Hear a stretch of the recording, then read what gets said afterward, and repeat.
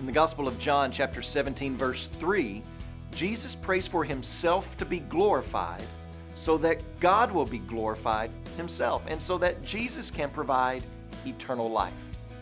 Well, how does the Son glorify the Father? Well, let's take a look at the flow of the argument. God has given Jesus authority over all flesh so that Jesus can give eternal life to all that God draws to himself.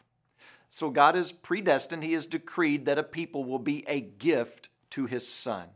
We talked about this back in John chapter 6, verse 37. All that the Father gives me will come to me. And then again in John chapter 6, verse 44, no one can come to me unless the Father draws him. And I understand that many people have varying viewpoints on what exactly that means, but no one can get around the biblical truth that salvation is all of God.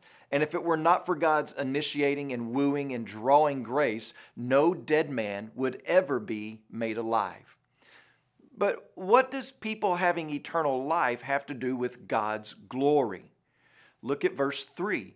And this is eternal life, that they know you, the only true God, and Jesus Christ, whom you have sent. So here's the argument. Jesus says, Father, I'm ready for the cross so that you can be glorified. And you are glorified when your people truly know you. I'm ready to die so that others can live in communion with you.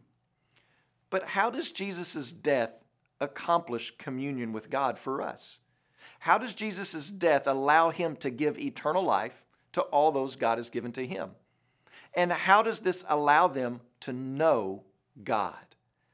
Well, I've noticed that there are several mindsets in America today regarding what it means to know God.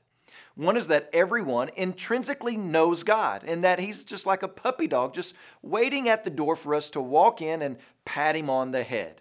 Well, that's one mindset.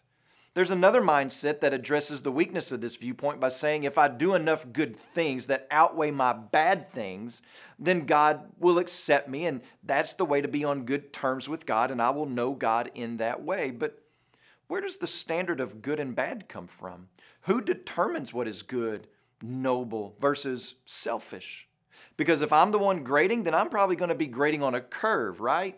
And I'm going to make myself look pretty good. So some might say that that's what the Bible is all about, just follow the rules, but we can't. And that's actually what the Bible is all about, that we can't follow all of the rules. In fact, that was one of the main arguments Jesus made over and again to the religious leaders of his day, and that when they did think they were following the rules, they wanted everyone to look and praise them and not God. So watch this. The laws of God are going to be the standard by which God is going to judge everyone in the world.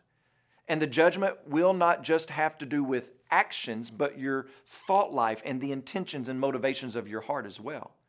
It'll be like one of those movies to where people can hear what you think. There will be no hiding from the darkness of your own heart and mind. Can you imagine how horrifying that day is going to be? The best week of your life will be more horrifying than anything we might watch on 2020 or Dateline. That's the reality, and that is the horrifying news for us, that we will stand before a holy and just and righteous judge. So what does Jesus do so that we can know God in a good, life-giving way? Look at what Jesus says next in verse 4. I glorified you on earth, having accomplished the work that you gave me to do. Well, what is he speaking of? How did Jesus glorify God? Remember, to glorify someone means to celebrate them and to make them look really good by exposing their true nature. And that's exactly what Jesus did. Jesus exposed the Father's justice and righteousness to the religious gatekeepers of his day. Jesus exposed God's sovereignty and power over all of creation. And Jesus put on display the love and the grace of God to the broken, to the outcast, to the least of these. Jesus revealed to us the truth concerning God the Father. So how do we gain access to this kind and gracious and merciful, but also holy God if we are deceitful and hateful and selfish?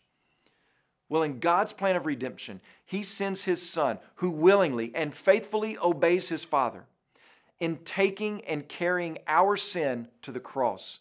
And He receives the righteous judgment we deserve. Jesus receives the sentence and the punishment that our crimes have earned, which is the wrath of God, so that forgiveness can be ours. Not by us working for it, but by trusting in the finished work of Jesus Christ. That is good news. And when a person does that, when they believe that, Jesus grants to them, justly and rightly so, eternal life. Because not only did Jesus die for our sin, but He also rose from the dead because He's more powerful than sin. And this is how Jesus makes God look really good.